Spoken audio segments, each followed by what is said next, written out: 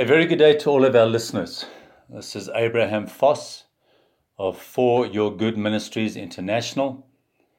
Today we're going to continue on the series we've been teaching on for quite some while now. We've entitled this series, There's Only One. I really trust today we'll lend an acute ear to that I'm going to share today. Because no doubt I'll be sharing something that for many might even be a little bit confusing and even may raise questions as to why would I do that? And so I've entitled today's teaching, There's Only One Way to Set Your Oppressor, the one who's done you wrong, who may have abused you and or hurt you, free.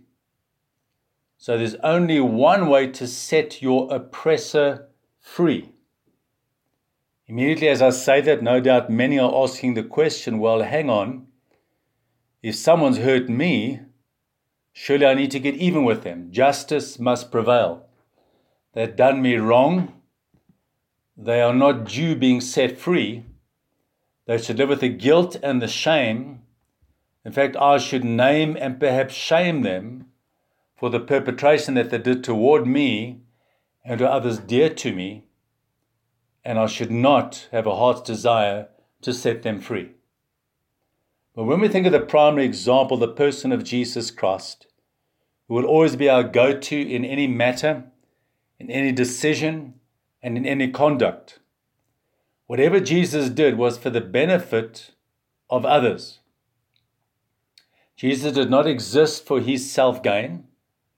In fact, Jesus set me free, and I was the one who was the perpetrator against him before I found Jesus Christ.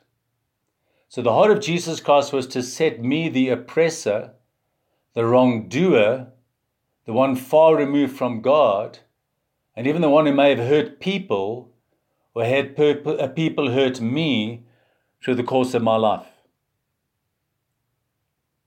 So Jesus always lived in perpetual forgiveness towards mankind.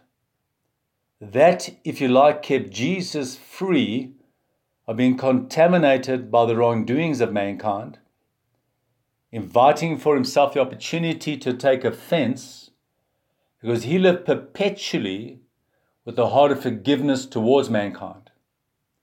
So my heart is a heart of forgiveness extended towards mankind at all times, in spite of what man may do to me. That's going to keep me free. Now that's wonderful.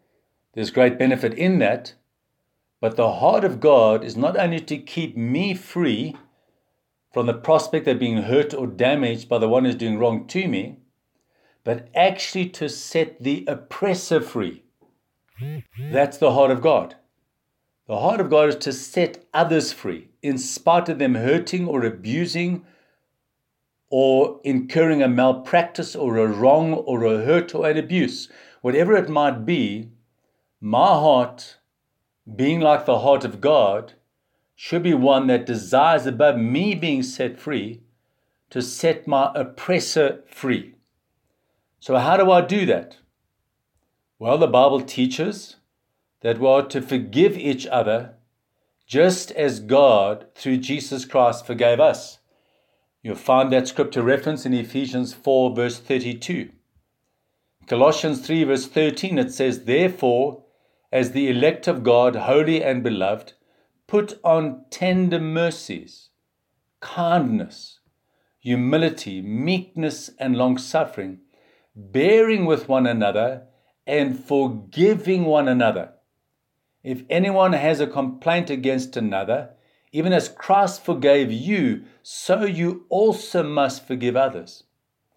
But above all else, this is how we will arrive at a heart to forgive. But above all else, or above all these things, put on love. Love means I exist for the benefit of another, to release another, to set another free, to convey advantage toward another party. And in that scripture, it says that love is the bond of perfection. In Luke 6, verse 37 and 38, it says, Judge not, and you shall not be judged. Of course, not by God. God judged Jesus Christ at the cross, but that others don't judge us. Condemn not, and you shall not be condemned. Forgive, and you will be forgiven. Give, and it will be given to you. Good measure, pressed down, shaken together, and running over, will men put into your bosom. For the same measure that you use, it will be measured back to you. So if I render or extend forgiveness, that measure that I render or extend as forgiveness will be returned to me. In Matthew chapter 18, Peter says this when Jesus is speaking and training his disciples. Says, then Peter came to Jesus and said, Lord, how often shall my brother sin against me, and I forgive him? And Peter thought he was magnanimous. He said, shall I do so up to 7 times? And Jesus replied or said to Peter, I do not say to you up to 7 times, but rather up to 77 times per day. Of course, Jesus is not saying we must keep record or count. 77 times per day represents the perfect number. Do so perpetually. Whenever your brother asks you to forgive him immediately and quickly so that you may set him free. So my heart of forgiveness extended towards man keeps me avoiding offense or hurt or harm, overcoming, impacting or influence me adversely. So like Jesus, as I said earlier, always has a heart of forgiveness towards mankind. His heart is to set me free. So to set me free, he forgave me. I, as I said earlier, having his heart, want to set another free, the one who did me wrong, who hurt me, who abused me. Maybe it was an absent father or mother. Maybe there was some abuse, some hardship that was painful. The way I remove that pain and disallow it to impact me is I live with a heart of perpetual forgiveness towards the perpetrator. But the heart of God is this, friends, and this may be big to say. The heart of God is this, is not only to see me not being affected by, because I live with a heart of forgiveness perpetually towards others, but the heart of God is that I forgive others for one express purpose, to set them free.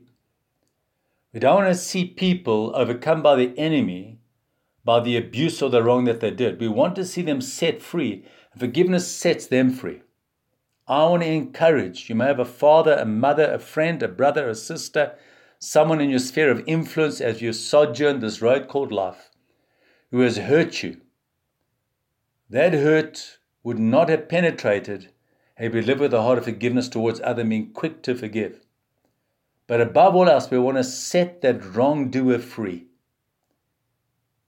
Personally, in a family situation, in a nation, on a continent, in the world, when we're quick to forgive, we set people free so that bondage, captivity, and enabling the enemy to destroy their lives is loosed from them so that they too can be free. That is love. This is love. That our heart's desire is to set another free. So how do we, or what is that one thing, or that one way that we can set our oppressor free? Forgive them. Look them up. Speak to them and say, I forgive you for maybe that great and disastrous wrong that you did to me. I forgive you. And your heart's attitude is because I want to set you free. Whether you say that in words to the person concerned or not, the heart motive is important. I desire to see you set free from the great abuse or wrong that you did to me. Of course, as I close, forgiveness is the starting road to begin to build and reinstate trust. Forgiveness doesn't translate to immediate, I now trust you. I need to see fruits of my extended forgiveness to you, changing or transforming you into a trustworthy person. So I'll extend my trust one increment at a time towards you so there will be no more need for you to hurt so that I won't need to re-forgive. So to forgive doesn't mean I now trust you. It takes you to the starting line where we can begin to walk a road, maybe over months or years or even decades, or maybe we never arrive at trusting. But at least we're given the opportunity that we can trust over time. Be quick to forgive. to set others free. Live in forgiveness in your heart so that hurt and wrongdoing toward you can never penetrate you, that you can never ingest it, for like a cancer it will destroy you and harm you and compromise your future. God bless as you live in forgiveness towards others, and God bless as you forgive your oppressor with a heart's motive and intent to set them free. So this is Abraham Foss saying farewell, God bless. Look us up on foryourgood.net. Send us an email, we'll gladly respond. Until next time, a blessed week to every listener.